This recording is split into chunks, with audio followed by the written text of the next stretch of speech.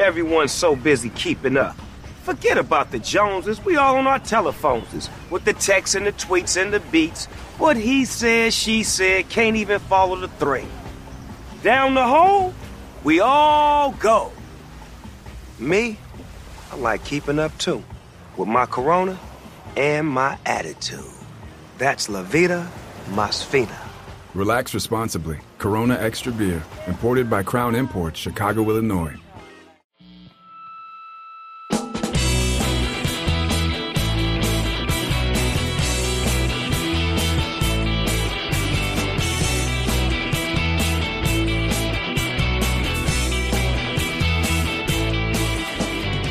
You know what? Maybe it's time, guys, for me to just start agreeing with the angry fan who thinks that every pitcher should be given every opportunity to throw a no-hitter. Let them throw 180 pitches. Let them just never be able to walk to the mound again in their lives. Just give us the one no-hitter so we can feel good about ourselves, right? Isn't that the logical way to progress here? Yeah, well... Yes. Well, I will say this: I think that your key phrase there is so that everybody feels good about themselves, because on so many levels, when people are mad, it really is about how it makes them feel inside, and that's why they get so angry. That's why they get angry at the Vikings. That's why they get angry at when the Vikings lose. That's why they get angry at Cousins. That's why they get angry at the Twins front office and Polas for being cheap. It's all about this. I don't think this makes me feel bad, and it's your fault. No doubt. And we got a whiff of that. Was late in the year. Which Twins pitcher was flirting with a no-no? And I ended up arguing with people on Twitter for like 3 days. It's Joe Ryan, right? Joe Ryan. Yep. Yeah. And I think they pulled him. He hadn't thrown 100 pitches yet, and they're like, "Give him a chance. Give us this chance. Let us have our fun here. We deserve to see a no-hitter because this terrible season the Twins are having. We deserve this. Why is this being taken away from us? Rocco overmanages. Twins are cheap. Blah, blah, blah. They baby their pitchers. Blah, blah, blah. And I think it started at the beginning of the year. Jim, I think you wrote a column. People were mad because Kershaw was lifted. When he was pitching a no-hitter, because they right? pulled Kershaw, a guy coming off an injury who we thought might be key to their postseason in April. And he's pitching in April. He's pitching in 38 degrees.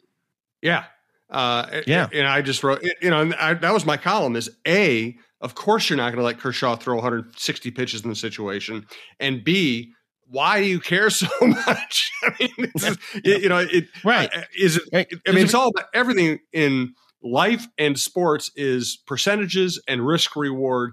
And why would you risk the career of a great pitcher so you can have like 8 hours where you feel good about baseball? Absolutely, Jim.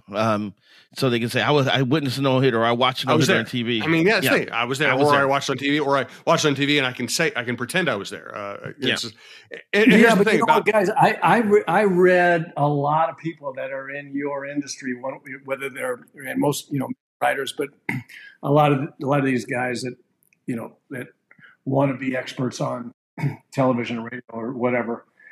But specifically about that Kershaw, the theme was, how can you just exactly what you said. How can you deny us the chance to witness history? And how can you deny this guy? It happens so infrequently.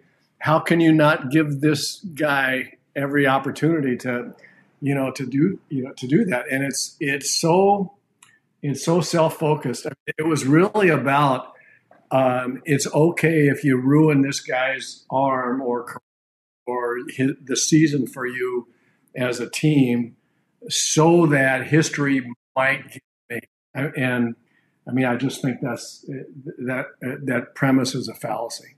That's why there are managers. Managers have to make decisions based on short and long-term benefits to the player and the club, and instead of fans who just want to. Make sure that the best hitter on the team is batting third, the power hitter is batting fourth, and the staff base pitches 150 pitches a game. That's why you have managers have to make these decisions, and it depends on the timing too. I mean, Johan Santana had a chance to throw a no hitter for the Mets, and it was great. but that was probably the last year he was really effective as a pitcher. It ruined him. Yeah. I'm sure Johan, cherished that moment of being able to achieve that. But it did come at a cost, because the Mets already were pitching him way more than the Twins ever did. Rick Anderson was really careful about not letting Johan go past 110, 120 pitches. He was throwing 130 and just going deep into games every start. They treated him like a workhorse, and he really wasn't. But he did have his no-no, and the Mets had their moment, because I think that was the first no-hitter in Mets history, which is crazy considering the talent of pitchers they've had through the years. But these things aren't easy. It's not push button, and you got to consider so many different things when you're dealing with today's pitchers and the amount of injuries there are, and where you're at in the standings, and what time of year it is, and what's at stake to make these decisions. And it's not easy, but fans don't want to hear that. Well, and Roy just made a really good point that I want to get to. Let me introduce the actual show. This is Chin Music. This is our baseball show at TalkNorth.com. Our producer is Brandon Morton. Best way to listen, subscribe to your favorite podcast app. It's free. It's easy. You can always go to TalkNorth.com, see the shows, the archives of the shows, all the shows on all the other sports, tons of hockey, tons of football, with the Vikings being really good right now, the John Krasinski show, Russo, everybody else. On this show, we have Roy Smalley, former Twins great, now Twins broadcaster, Lavelle Neal, Star Tribune columnist. I'm Jim Suhan from the Star Tribune, and we do appreciate you listening. Roy, you made a really good point. When I said fan, what I mean when I say fan, I mean people who are kind of outside looking in, and that does include a lot of writers, a lot of people in my industry. You're absolutely right. The national reaction from writers, not fans, from writers was, you must have to make history, and whatever it takes, you have to make history, and that's freaking crazy. And let's take the most recent example. Javier throws 6 innings of no-hit ball, throws 97 pitches. Abreu, Montero, and Presley finished it off. They have a combined no-hitter. Javier threw 97 pitches through 6 innings. When Don Larson threw the only perfect game in World Series history, the only no-hitter in World Series history, he threw 97 pitches over 9 innings. And that's how different the games are. People back then were willing to swing at the first pitch. It gave you a chance. It's not like they extended Larson. He got to throw 97 pitches and pitch a perfect game. Javier was throwing about 16 pitches per inning. As you get, that's such a good point. That's such a good point. Yeah. And I want to just make one other aside about what you said about Larson and the hitters in that era. Not only were they willing to swing early into count, but they had swing planes that made contact more often. Right. You didn't see people striking out. Larson throwing 97 pitches in a 9-inning perfect game. He didn't strike too many guys out. I mean, they put the ball in play, and so it was totally different. It's going to make it harder and harder for all of us to say, starters ought to go, longer, because there are just more pitches thrown for both the pitcher's fault and hitter's fault. I mean, that's just the way it is now. And the other thing here is that so Javier throws 97 pitches over 6 innings. Generally, pitchers, as they tire, lose a little bit of command. So he might not have been as efficient as 16 pitches per inning. But if he had stayed on that program, it would have required him between 145 and 150 pitches to complete a no-hitter. Young pitcher, usually not extended that way, pitching under great pressure. And not only could you ruin the guy by having him throw 150 pitches under these circumstances, but you could also get to the 9th inning and he gives up a hit, and you've had him throw 150 pitches for no good reason. Right? Yeah. So a couple of things about that, Jim, and I agree with everything that you're saying. But don't think that Dusty Baker and the pitching coach didn't know what the pitch count would have to be to have him finish. They knew exactly what you're saying. If we let him in there, he's going to throw 160 pitches. Oh no, he's not. We're regarded. I mean, if he had one hitter at the time, they wouldn't let him. They would have taken him out. It wasn't about effectiveness. So that's point number one. They knew where this was headed. If he had thrown 60 pitches, he'd still be in there, right? I mean, that's I don't know if there's any question about that. But the second thing is now, fans, writers, whoever, put yourself in the manager position, and the results of that game just bears Dusty Baker out. Here are the three guys I got coming in. What are the odds of my guys throwing a no-hitter? Javier going 9 or Javier going 6, and then we got Abreu, Montero, and Presley. He knows exactly. It was a must-win for them. It was a must-protect this good young pitcher that I have.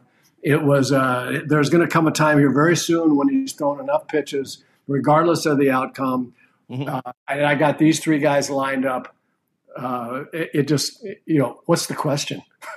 That may have changed the scope of the whole series too. Because I thought Houston really took a punch in the gut in game 1 when they left by nothing with Verlander on the mound, and they gave the lead back and lost in 10 innings. I was like, the cardiac Phillies are, got the first lick in, and we could be looking at an upset here. That no hitter, I think, reset the whole series. And then we saw yesterday's game. Jose Altuve hits the first pitch of the game for a double and goes to third on the triple. Jim, I still maintain, I don't know if you covered a game there. Roy, I don't know if you broadcasted a game in that stadium. There was a jet stream that blows out the right center, just to the right of that scoreboard. I saw Joe Mauer hit a 460-foot homer in that ballpark, which I've never saw again. So I'm convinced when you hit a ball to that part of the ballpark, it just carries. And Altuve hit the first pitch of the game. I said, it's in the jet stream.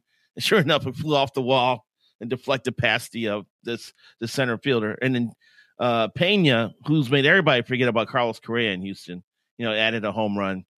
And now they're on the verge of winning. So Dusty handled the no-hitter game perfectly, and it changed the series around, and now the Astros are 1 game away. And speaking of managers, speaking of managers and how Dusty's managed, I thought it was key that he brought Abreu in. Neris is really good. He's got Neris pitching. He gets 2 outs, and then gets a guy on with Schwarber, or maybe even 2, with Schwarber coming up. And, to go to the 2 things that, Dusty wasn't afraid to do, have Abreu pitch a 4-out hold and Presley pitch a 5-out save. And I thought getting Neris out of there and going with nasty Abreu stuff in the big, in the biggest spot of the game, there was Schwarber coming up. I mean, that could have been a 3-run home run. And not that Neris isn't good, but Dusty knows which pitchers he has that he wants pitching to which Philly hitters in which situations. And I thought he managed really, really well last night. No doubt. Hey, let's thank Corona, the official import beer sponsor of the Minnesota Twins, the presenting sponsor of the Chin Music Show here at TalkNorth.com. Check out Corona, drink Corona, support our podcast, support our podcast network. We do appreciate it. Thank you very much. If you'd like to advertise with this show or anywhere on the network as we continue to grow, you can reach Karen Cleary at KCLEARY at TalkNorth.com. We also do live shows. We did the John Krasinski show at Headfire Brewing recently. It literally drew hundreds of people. It was probably the biggest show our network's ever done, and we've done a lot of big ones. So thanks again for the support. We do appreciate it. So let's transition a little bit to talk about managers, because I find it really interesting. We're supposedly in the era of modern analytics-driven managers, some of whom have to just do what their general manager tells them to do. And yet we keep seeing success from people who could, either rightly or wrongly, are accused of being old school. Dusty Baker seems old school. Rob Thompson has been around the game for a long time. You could assume he's old school. But I don't know. I think the best managers kind of take the new information, but still manage the way they manage. And Terry Francona is one of the greatest examples of that. I mean, he worked for an analytics-driven front offices in Boston and in Cleveland, and yet he's not a guy who pulls out a calculator every time he makes a move. Let's start with Lavelle this time. Yeah, I think Dusty's adapted a little bit. I mean, old Dusty used to be known as a guy who would just wear down a bullpen. If he had a hot hand in that bullpen, that guy was coming in every night, and I think he's adapted to, being a little more flexible. And actually, I tell you, I think I mentioned the story before. I'll tell it again. When Brandon Kinsler was traded from the Twins to the Nationals at the deadline, 2016, something like that. Dusty calls him into the office. He was like, "Brandon, look, we gotta get some things straightened here. I'm sure you've heard some things about me and about how I handle pitchers and how I handle bullpens. And I just want to let you know, everything you heard is exactly true. If you do not tell me that you need a day off, I'm going to have you warming up and I'm going to have you in the game. So you got to tell me when you need a day off." And so, but I think it's changed a little bit since then now. Plus, you got quality arms up and down that Astros bullpen, so it's not that difficult to try someone different in a day. But yeah, and it's amazing. I mean, Bruce Bochy back in the game, you think these guys are going to retire and stay retired? No, Dusty's come back. Bruce Bochy's come back. La Russa shouldn't have come back, but they all have. It's rather remarkable in this day and age with analytics and geeks and printouts and algorithms that the crusty old manager is still getting jobs in Major League Baseball. It's just a tribute to good managers, and my definition of good is in this day and age, being able to look at the analytics and the data and have that mean something to them within the framework of how they know how to manage a game. Use their own intelligence, experience, and gut to manage the game with the assistance of analytics, but not with the dominance of analytics. Be able to run the clubhouse and have guys want to run through balls for you. And as a part of that, it's the kinds of conversations with individual players that Dusty had with Kinsler. Exactly the point. And so, why are these old school guys, coming back and being successful in an era of analytics? Because of the other factors that make up the definition of good. And when you say manager, it's not, anybody can read data and just make all the based on what the analytics say. And then when it doesn't work out, say, hey, that's just the analytics didn't work this time, but they work most of the time. So that's what we're going to do. And good managers, say, nope, this is what I think needs to happen right now because I know my guy against this other guy, and that's what I want to have happen. So I think it's all about the definition. And one more thing too, it's not for everybody. Gardy stopped managing, because of the reliance on analytics. And he was telling me a story about how, he had one of those research people in his office. He's like, we need to get pitcher X to improve his spin rate on the slider. And Gardy responded, all right, well, what was your slider grip? He said, what are you talking about? No, show me your slider grip. And the guy was like, I've never pitched. I've never thrown a slider. And Gardy's like, I got a guy who's never thrown a baseball telling me about spin rates, and how he's got to get his pitches to add spin rates to the slider. And that was just a signal to him that, that maybe he should just go lay by the pool. So it's not for everybody. Yeah, I love that story, Lavelle, and the point is not as crusty and old school as he's never played, so he doesn't know anything. But the point is that the analytics people become. Show me. Here's the analytics guy that I want. I want the guy that walks into Gardy's office and says, this guy's key pitch, one of his key pitches is a slider, and his spin rate relative to, the really great sliders in the league is not, not as good. Is it possible? Do you think it's possible for this guy to improve his spin rate somehow on a slider? What's wrong with that? Right. Talk to the manager and the pitching coach and say, here's what we know about spin rate on sliders, and here's this guy's. And if you think this is a key pitch for him, do you think it's possible to improve the spin rate? That's the kind of analytics guy I want. Yeah, that's exactly right. Everything has to be applicable, and that's listen, that's where I give Falvey some credit. I've had a lot of long conversations with him, and he's not it's interesting. I'll throw it up to you guys for discussion, because when I talk to Falvey and when I talk to Baldelli, when I talk to other people in the organization, what they tell me is, hey, they just want to find a path to improving players.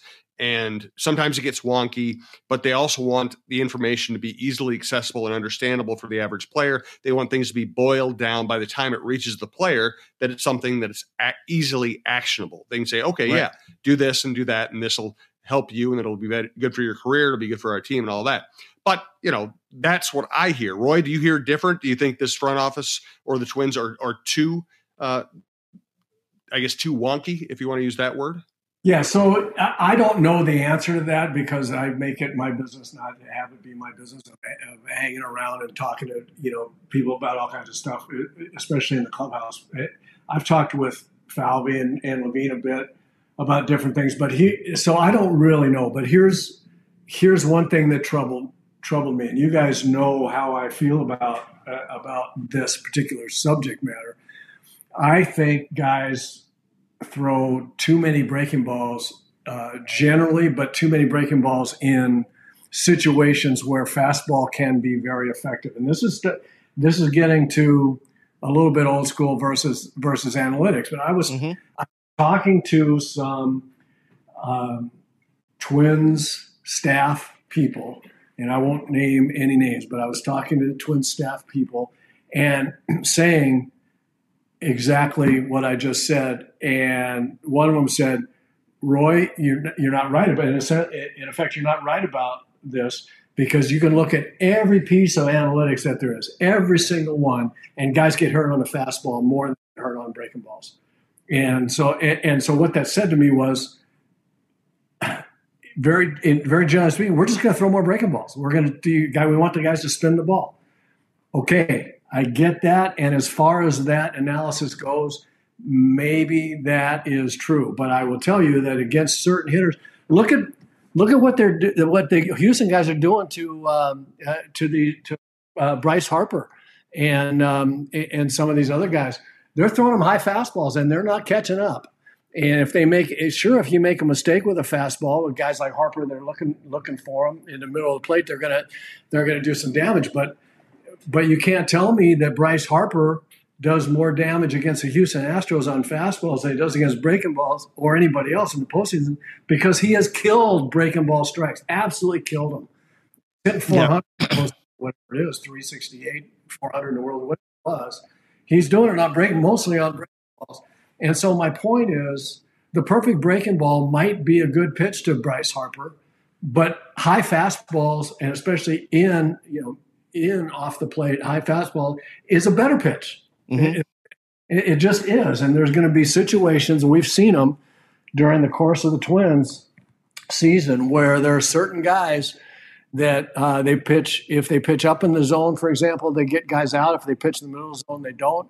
There's certain guys that they want to spin the ball, but when they got a guy that can't hit a high ball, if he doesn't throw it up there, he throws something ultimately spinning in the middle of the plate and over the fence. And so there's nuances to this analytics. And that, to answer your question, Jim, after this long rant here, I don't know. That made me feel like there tends to be a little bit too much reliance on analytics and not just the eye test of what can this guy hit or not hit. I don't care that generally across baseball that guys hit breaking balls better. Okay, I get it. Guys are having big long swings and their bats slow, or they hit fastballs better, but breaking balls get hit a long ways and get hit consistently by certain guys, and you can't be afraid to throw fastballs. And that's what it feels like to me. The message has become, gosh, only throw your fastball off the plate or to really surprise somebody, then go right back to that. Yep. I know the Twins, they're a proponent of, if your best pitch is a splitter or a slider, you should throw it more often. And they did that when they had Fernando Rodney, and Fernando Rodney's a changeup guy. So Fernando was like starting hitters off with his changeup and then backing it up with a second pitch. And I'm sitting there going, wow, that's rather interesting. And so it's fascinating to see their approach to how to approach hitters these days. hiding the fastball has become in vogue. Lavelle, last night in the game when for the Phillies, the pitcher for the Phillies, Brogdon, or how to pronounce his name, he's got long, lanky guy, throws 96. It has a great changeup. And I got to tell you, he has a great changeup. I was thinking about this last night. On every level that you need to have a good changeup in terms of where he throws it location-wise, what the fade is on, the movement is. But and primarily the most important thing is what's your arm speed on your fastball and your arm speed on your changeup, and it looks identical. I mean, I've sat there thinking, man, would I have trouble with that pitch hitting that changeup because of the arm speed relative to fastball.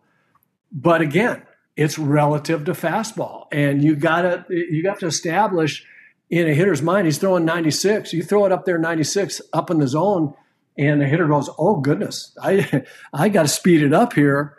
And then as soon as you got a little bit of that thought in the hitter's mind, then the speed up means you're not going to hit the changeup on the same arm speed when he throws a changeup. And he threw enough fastballs early on. He threw changeups early. He threw fastballs early. He struck guys out on high fastballs, and it was all because of the mix and the idea of the changeup being the change of pace off the fastball. I mean, it's what the pitch is, and I don't care if it's your best pitch. If there's no pace established, there's no change of pace. There you go. I think this is a good lead into maybe next week's podcast. I think there's a lot more meat on this bone, and I don't want to start this discussion now. So let's get more into that. Twins analytics, how it's working internally, because I hear both sides. I hear people saying, hey, we're doing things the right way and we have faith in it. And I also hear people in the organization going, God, basically exactly what Roy said. So we'll get it more into that next week. For this week, I have a special topic to raise with Lavelle. Do want to remind you, Corona is the official import beer sponsor of the Minnesota Twins, the presenting sponsor of the Chin Music Show here at TalkNorth.com. Thanks again to Corona. Thanks to everyone who listens. So Lavelle, what's your musical selection or recommendation of the week?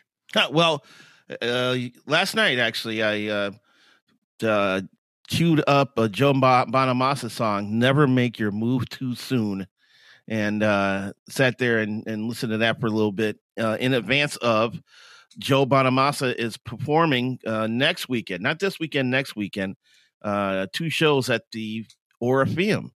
And I was able to hop online and then get tickets to the Friday night event. So I'm really looking forward to going to watch one of the best living guitarists play in live and in person. I can't wait to get there. So I texted my buddy, who's a big music guy. I said, I just got tickets for Joe Bonamassa on November 11th. And he was like, we just got tickets too. And I said, well, to who? He goes, Kenny Wayne Shepherd. I said, where's he playing at? They said Mystic Lake. I said, they just went on sale today. I said, you're kidding. Oh, wow. They're playing the same night? No, not the same night. Okay. Kenny Wayne Shepherd just happened to, his tickets went on sale the same day I bought Joe Bonamassa tickets. And so I hopped online. Kenny Wayne Shepherd's playing at Mystic Lake on March 19th. And I bought 2 tickets for that. So I'm fired up. Of course, March is a long way away. And hopefully I don't have spring training duties. But I'm looking forward to Joe Bonamassa on a week from tomorrow. And yes, go online, check out Never Make a Move Too Soon. He makes guitar playing look so easy. It's so smooth. And he's got a great voice too. Joe Bonamassa. He is a great player. And what I also like, those guys are both really cool guys, both Kenny Wayne Shepherd and Bonamassa. Bonamassa is the ultimate gear geek. He just loves vintage gear and talking about it, showing it off. And he's just one of those guys who lives he's one of those guys who, if he hadn't made it, he'd be doing exactly the same thing. He'd be sitting in his basement playing every guitar he could afford to buy. Yep. You get that feeling with Kenny Wayne Shepherd too. I mean, same vibe. I frequently listen to Born with a Broken Heart and just listen to him go bananas on that one. It's just, he's so damn talented. I'm really fired up about going to Mystic Lake on the 19th of March. I'm telling you that. That's going to be a hell of a show. Roy, any final thoughts? Well, just another note about Bonamassa, because I think he's terrific as well. But what I liked when you said that these guys are good guys, Bonamassa has done a thing, and I don't know if he's still doing it, but on Bluesville on Sirius and Satellite Radio. Yep. And it's I forget the name of it, but it's what they call his little show. But he does like an hour a week, and he plays. It's like songs that really mean something to him. You know, guys that he admires, songs that he thinks are great. You know, just blues stuff that. And what I was so impressed with, his personality comes out in this deal, and he loved just what you said, Jim. Not only is he gearhead in terms of that, he's a blues player guy. I mean, he's like in the show, he's like a manager that loves his players, right? He talks about the song and talk about what a great guy this guy is, and what a great guitarist he is, and what he does to make him, what it is about his particular characteristics that makes him great. I mean, and it's so selfless and so non-self-focused when he does this. It's like he's happiest when he's talking about how great other guys are. That kind of personality has always impressed me. And I've always considered myself to be somewhat of an amateur music historian. I've always just watched every documentary, read everything I can about, the origins of American music and jazz and rock and everything else. And the great thing about Sirius is you can listen to Steve Van Zant's show. You can listen to the other people Van Zant has on his stations. You listen to Springsteen do his DJ thing. You can listen to Tom Petty's Buried Treasure. You listen to Bonamassa, and they know so much more than I could ever know. They promote the originals. They tell you who really invented this lick or this riff, who really drove the development of music in America. They give credit to all the people who deserve it. It's fantastic. And all of them are amazing at doing that. Wow. All right. That's good for this week. Next week, we'll get more into analytics, the good, the bad, the questionable. Once again, thanks to Roy. Thanks to Lavelle. Thanks to our producer, Brandon Morton. And we'll talk to you next week, and we'll try to, once again, make you really angry about all this stuff.